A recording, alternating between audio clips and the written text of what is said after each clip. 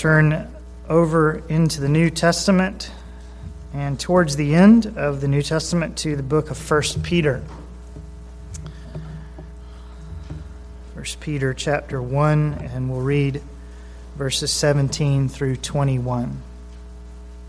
Peter writes, "If you address as Father the one who impartially judges according to each one's work, conduct yourselves in fear during the time of your stay on earth, knowing that you were not redeemed with perishable things like silver or gold from your futile way of life inherited from your forefathers, but with precious blood, as of a lamb unblemished and spotless, the blood of Christ.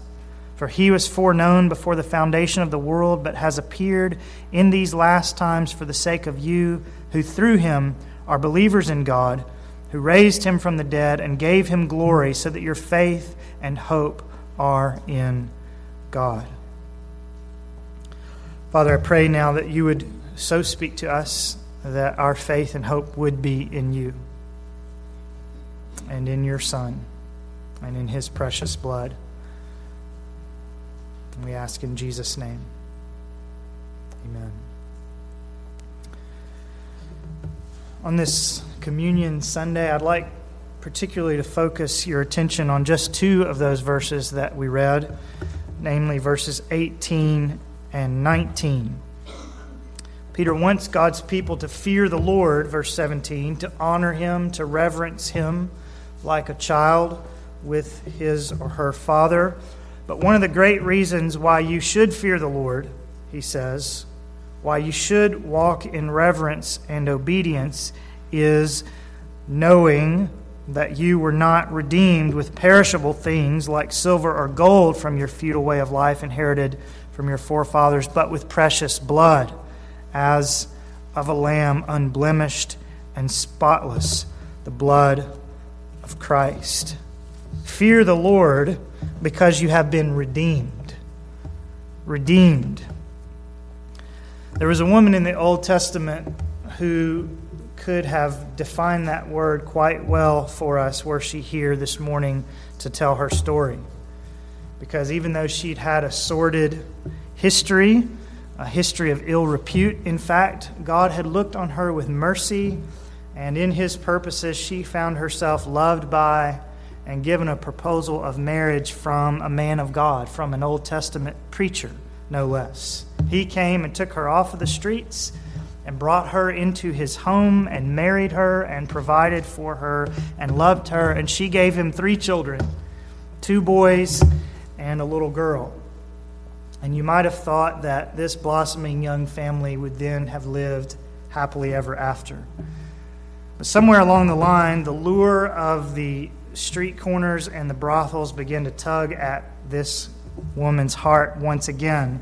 And this mother of 3 left her children, left her preacher husband, left the life that God had given her, and went back to the red light district once again. And she ended up actually as the property of some street hustler, a slave of her own sins and to another human being.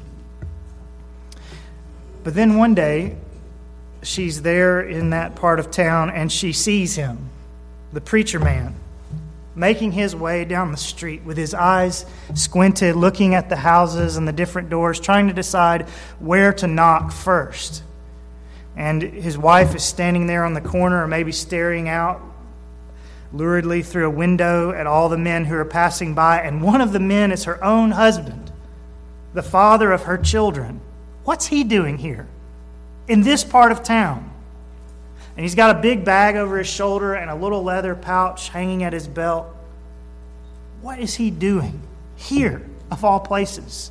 And she sees him knocking on the door where she lives and entering in with his little bag of coins. And he disappears inside for several minutes. And then he finally comes out, and the money pouch is gone. And he's carrying a different bag over his shoulders, looks like a laundry bag. And her boss, her owner, is with him. And they're walking straight towards her. And that hustler looks over her one last time with leering eyes, and he grabs her by the upper arm and pulls her over and hands her to her husband and says, "Meet your new owner. I've just sold you for a sack of barley and 15 pieces of silver." And as the man walks back to his trade, she looks up into the eyes of her husband, and you can imagine her beginning to convulse and to weep. And he looks at her, and he loves her still. And he says to her, "Redeemed. You have been redeemed, Gomer. That man no longer owes you. I have purchased your freedom. I have opened my pouch and poured out the silver onto the table, and you are free. Come home with me, Gomer. Stay with me this time. Let me be your one and only. You don't have to go down here anymore. You have been redeemed." That's the story of Hosea and his wife Gomer from the book of Hosea in the Old Testament, told, of course, with some of my own imagination mixed in. And that's the word that Peter uses here to describe us in 1 Peter 1:18, redeemed. It's a word from the market, from the slave market, a word that signifies someone being bought back out of slavery, redeemed. It's a beautiful word, isn't it? It's beautiful when we think about Hosea down on McMicken Street, as it were, buying his wife back from her master. Or when we picture a different situation where people were enslaved against their wills in the 1800s in our own country, and we see some great soul pushing his way to the front of the slave market and plunking down a pocket full of cash in order to outbid all the greedy traders, and then taking that young African man whom he has just purchased and walking with him out of the city and releasing him from his irons and granting him a writ of freedom and saying, "You're redeemed. You are free, no longer a slave." And that is what Peter says has been done for us. God sent his only begotten Son into the red light district of this planet, the last place you might expect him to be. He sent him into the slave markets of this world, the place where men and women for these 6 millennia have been enslaved and degraded by all sorts of other masters to all sorts of sinful pleasures, and like Gomer have actually sold themselves into this predicament, and God sent his Son into that place to seek out those prodigal men and women and to buy them back out of their slavery to sin, to redeem them. That is what it means to be redeemed, to be purchased out of your slavery and to be set at liberty. But when Peter says that we've been redeemed here, it forces us to admit that we have been previously enslaved, right? You cannot be redeemed if you've not been enslaved. And we have been. Enslaved to what? Well, he says in verse 18, to a futile way of life, inherited from your forefathers. A futile way of life. Did it ever occur to you that apart from Christ, your way of life was futile? That apart from Christ, your life was actually just being wasted away? Now, you may have done some nice things. You may have done a good turn to some certain people. You may have made a profit in business, had some positive impact on your children, enjoyed much of what life has to offer, many of the gifts that God has given us by his common grace. But the most valuable commodity God has given you is your soul. And your soul, apart from Christ, was trapped in futility. Your soul was made to enjoy the Lord and to glorify him forever. And apart from Christ, you couldn't do that. Apart from Christ, you weren't praising him or living for his service, nor even really awake to him. Apart from Christ, the most valuable commodity God has given each one of us was at best lying dormant within you, and at worst was being sold like Gomer's body to other masters who rightfully had no claim over it. Some of you can remember this quite well, how dirty you felt on the inside when you first became aware of your need for Jesus. You were realizing that you had sold your soul like a harlot sells her body to so many other masters. Or others of you, when you came to Christ, may have just felt this intense sense of waste. I've spent so many years of my life on what? Nothing that matters for eternity. And so Peter says it is a futile way of life to live without Jesus. And some of us may still be living it this morning. All these years we've lived and still have very little, if anything, to show for it spiritually. Your futile way of life, Peter calls it, inherited from your forefathers. Inherited from your forefathers. Now, what does that mean? Is all our sin and our futility actually our parents' fault? Is Peter giving us an excuse here? Well, I can't help it. My parents made me this way. No, that's not what Peter's doing. But what he is saying is that the futility with which people live their lives did not start just in their own generation. The futility that you may see in people around you or even in your own life did not begin just with you. And it didn't begin in the generation who first read Peter's letter either. These Christians to whom Peter first wrote had simply been living in the same way that their ancestors before them had lived, and their ancestors before that, and it was a futile way of living. Sin is passed down from generation to generation, isn't it?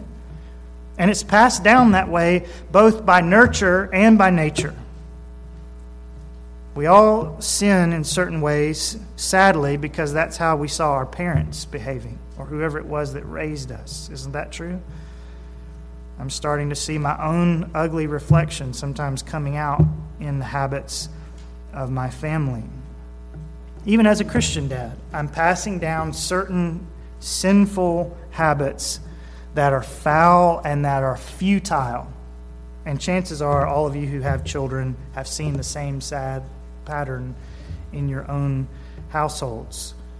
And that was the case with these Christians who first received this letter from the Apostle Peter. They had come to Jesus, it would seem, with all sorts of family baggage draped over their hunched backs, with all sorts of sinful habits ingrained into their characters, learned from generations of sin, repeated one after the other in their families. That's not an excuse for people to continue sinning, but it is an explanation for why certain people sin in the particular ways that they do. Isn't that right? You learn things from your family, and that doesn't make it an excuse that you do it, but it explains why you sin in that way, maybe versus another. We're all sinners by nature, and we'll come to that in just a moment. But the particular ways in which we all sin are often heavily influenced by the futile ways that we learn from watching our families. That's sobering if you're a parent or a grandparent or someday hope to be. But we don't just become sinful from watching our parents, do we? We're actually born sinful to our parents. They don't have a very good lump of clay to work with, in other words. We are sinful, King David wrote, even at conception. We inherit futility and crookedness and depravity in the very essence of our beings. And this also from our forefathers, not just our immediate parents and grandparents, but based on our blood relation to the fallen human race in general. It is a futile way of life that we have inherited from our forefathers in the human race. Ever since Adam and Eve ate that fruit, ever since they broke God's law in the Garden of Eden, mankind has been mired in a curse of futility. We are born crooked. We are born sinful. We are conceived as sinners. In other words, we don't become sinners once we come out of our mother's womb and begin to sin. We come out of our mother's womb and begin to sin because we are already sinners at conception. I want to say that again. We don't become sinners once we come out of our mother's womb and begin sinning. We come out of our mother's womb and begin sinning because we were already sinners in the womb, conceived that way. So talk about a futile way of life inherited from your forefathers. Romans 5:19 puts it like this: through one man's disobedience, the many were made sinners. Through one man's disobedience, namely the disobedience of Adam in the garden, the many were made sinners. By nature, we are sinners. That explains a lot, doesn't it? It explains why, though you teach your children a lot of ways that they end up sinning as they grow older, you don't have to teach them to sin from the very beginning, do you? You didn't have to teach your children to lie when they're in trouble. They seem to just figure that out on their own, don't they? Same thing with screaming and rolling on the floor when they don't get their way. Hopefully, they don't do that because they see their parents doing it, right? They just do it. The same thing with taking things from other children. You don't have to teach your kids to do that, do you? They just do it. You put them in the nursery and they take something from another child. Now, they may do these things more than other children in some cases and less than other children, even within one household. But all of them sin, right? They all sin very quickly after they're born. They all sin in ways that they did not learn from watching mom and dad or from the bad examples on television. Which puts the lie to the idea that sin and overcoming sin is solely about nurture and education and making better choices. Those are factors. Nurture often plays a part, as I said, in the specific ways that we learn to habitually sin. But we're all sinners also by nature. We will find a way to do it.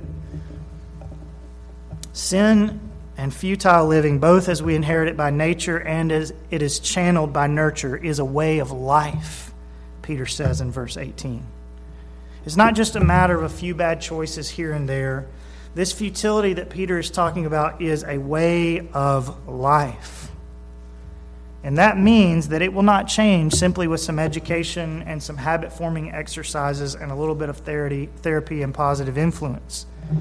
We're enslaved, remember, to sinful, futile passions and desires. We're enslaved. That's why the world is in such a mess today.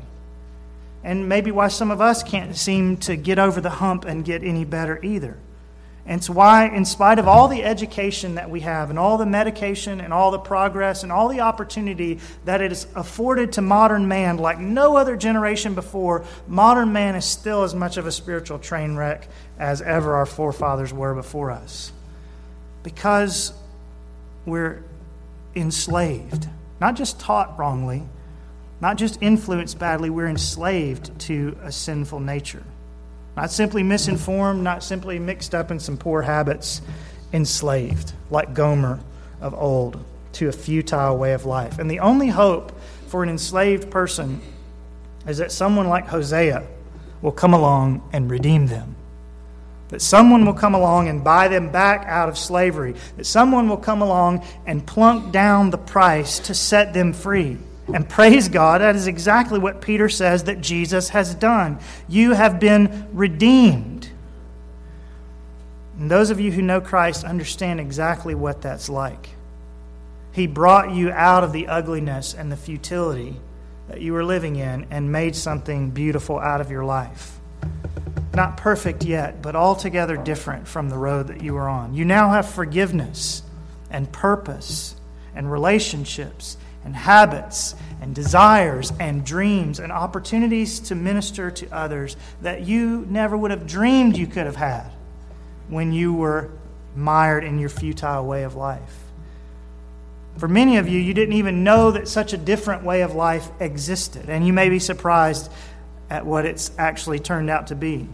Because you didn't realize at one point that you were enslaved. Your futility, your enslavement was all you'd ever known, right? But now you know differently. Now you know what it is to be free, to be loved, to be redeemed, to be bought with a price. You know that so-called generational curses and sin habits that everyone in your family has been enslaved by before you no longer control your life because you have been bought with a price. You have been bought out of your enslavement to those things. You have been redeemed from your futile way of life, inherited from your forefathers. You're not a slave to that any longer. And you know that it was Jesus who went into the slum streets of this world to plunk down the redemption price. And remember what Peter says. He did not buy you back the same way that Hosea bought Gomer.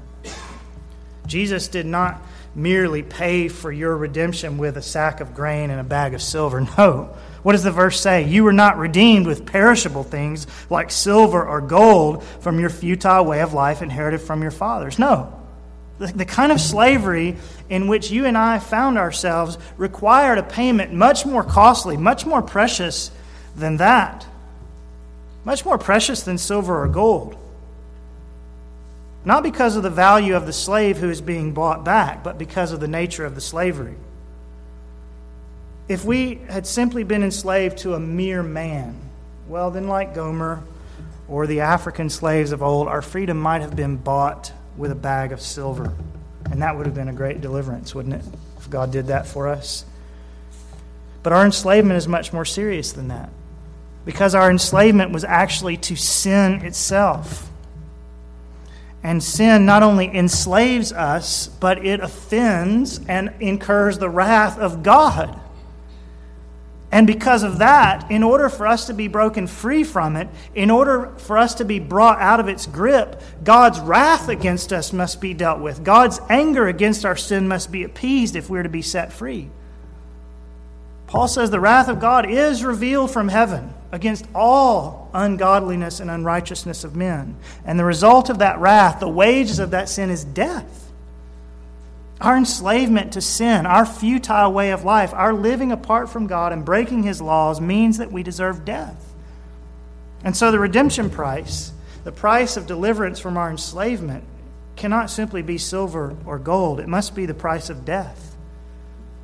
That's what we owe. Blood must be shed in order for us to be redeemed. And it was, wasn't it?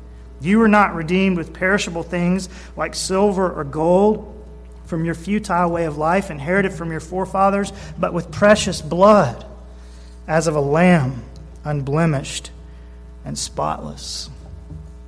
A lamb, unblemished and spotless. In the Old Testament, that is what was required to make atonement for sin. The blood of a spotless lamb or other animal. A lamb without defect. Not blind, not lame, not sick, not wounded, not malformed, not blemished in any way. When a person sinned, he must bring a perfect animal. Sometimes a lamb, sometimes another species. And that animal's blood must be spilled, poured out, to make atonement for the sin of the person or persons who bring it. Because the wages of sin is death. And if someone or some animal is going to pay God the debt that your sins have incurred, they must pay the full price. They must pay the penalty that you deserve. And because you and I deserve death for our sins, if that lamb is to stand in our place and receive our punishment for us, then it must pay with its own life's blood. And so blood is required to make atonement for sin. Blood is required to appease God's wrath and to absorb the just penalty that is deserved because of our sin. And that's what Christ came to do and be, isn't it? The Lamb of God who takes away the sin of the world. You are not redeemed with perishable things like silver or gold from your futile way of life inherited from your forefathers, but with precious blood as of a lamb unblemished and spotless, the blood of Christ. The blood of Christ, that is what appeases God's wrath. That is what absorbs the penalty for our sins, as we've just been saying. But Peter tells us that this same blood which sets us free from the penalty of sin also sets us free from the power of sin. That's what the word redemption is about. The blood of Christ has redeemed us. It has set us free from our enslavement to futility and sin. It has paid the redemption price so that we don't have to go on living after the way of our forefathers, after the way of mankind. The blood of Jesus pays the atonement price so that we don't live under the penalty of sin, but it also pays the redemption price so that we're no longer enslaved by the power of sin. Jesus shed His precious blood, and because He did, we do not have to be trapped in those sin patterns that have haunted our families and our human race for generations. We are free. Christ has walked into the back streets of this world, and He has sought us out, and He has found us, and He has opened not a money pouch, but His own veins, and poured out the price of our freedom, not silver or gold, but His own precious blood. His blood is precious, isn't it? Primarily because of whose blood it is.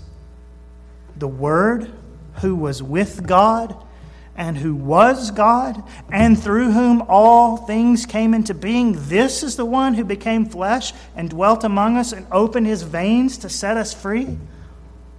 The eternal Son of God, who is the image of the invisible God, and who upholds all things by the word of His power, and who will come to have first place in everything. His blood was poured out to be a ransom for many. The baby who was born in Bethlehem and who kept increasing in wisdom and stature and in favor with God and men, and was tempted in all things as we are, yet without sin. He is the one who shed His blood, Jesus of Nazareth, the one whom God anointed with the Holy Spirit and with power, and who went about doing good and healing all who were oppressed by the devil, the one who befriended tax collectors and sinners, the one who touched lepers and made them well, the one who brought young mothers with their children so that they might lay His hands on them or that He might lay His hands on them and pray. This is the one who shed His blood. If it's His blood, this Jesus, then it's precious blood indeed, isn't it? No matter what that blood may or may not have accomplished. The blood with which we have been redeemed is precious blood simply because it is the blood of Christ. But it's also precious because it's redeemed us. Don't you think that Hosea's wife, when she saw her husband pulling out that leather money pouch for the rest of her days, do you think she ever quite saw that little bag of silver the same way again? Don't you think that sometimes, at least, when she saw him getting out his pouch and pulling the coins out of it, that she couldn't help but remember those 15 coins that he had poured out onto the brothel table that day? Those pieces of silver, though she never saw them again, must have been precious to her. And when she saw other pieces of silver, surely sometimes she hearkened back and remembered that she had been bought with a price. And how much more for us when we remember the blood of Christ. We don't see it either. But every time we see the reminders of it sitting on the communion table, we ought to think back like Gomer and marvel again at what our bridegroom was willing to pay in order to bring us home. The blood of Christ is precious, I say, first and foremost because of whose blood it is, but also it is precious to us because of what it accomplished. Jesus' blood, Peter says, is the price of our redemption. It is the cost of our freedom from sin's power. You were not redeemed with perishable things like silver or gold from your feudal way of life inherited from your forefathers, but with precious blood. Jesus' blood, as we've said, is also the cost of our freedom from sin's penalty, whom God displayed publicly as a propitiation in His blood, Romans 3:25. Jesus' blood is the guarantee that we are right with God. We are, Paul says, Romans 5:9, justified by His blood. Jesus' blood is our nearness to God. Ephesians 2:13, you who are formerly far off have been brought near by the blood of Christ.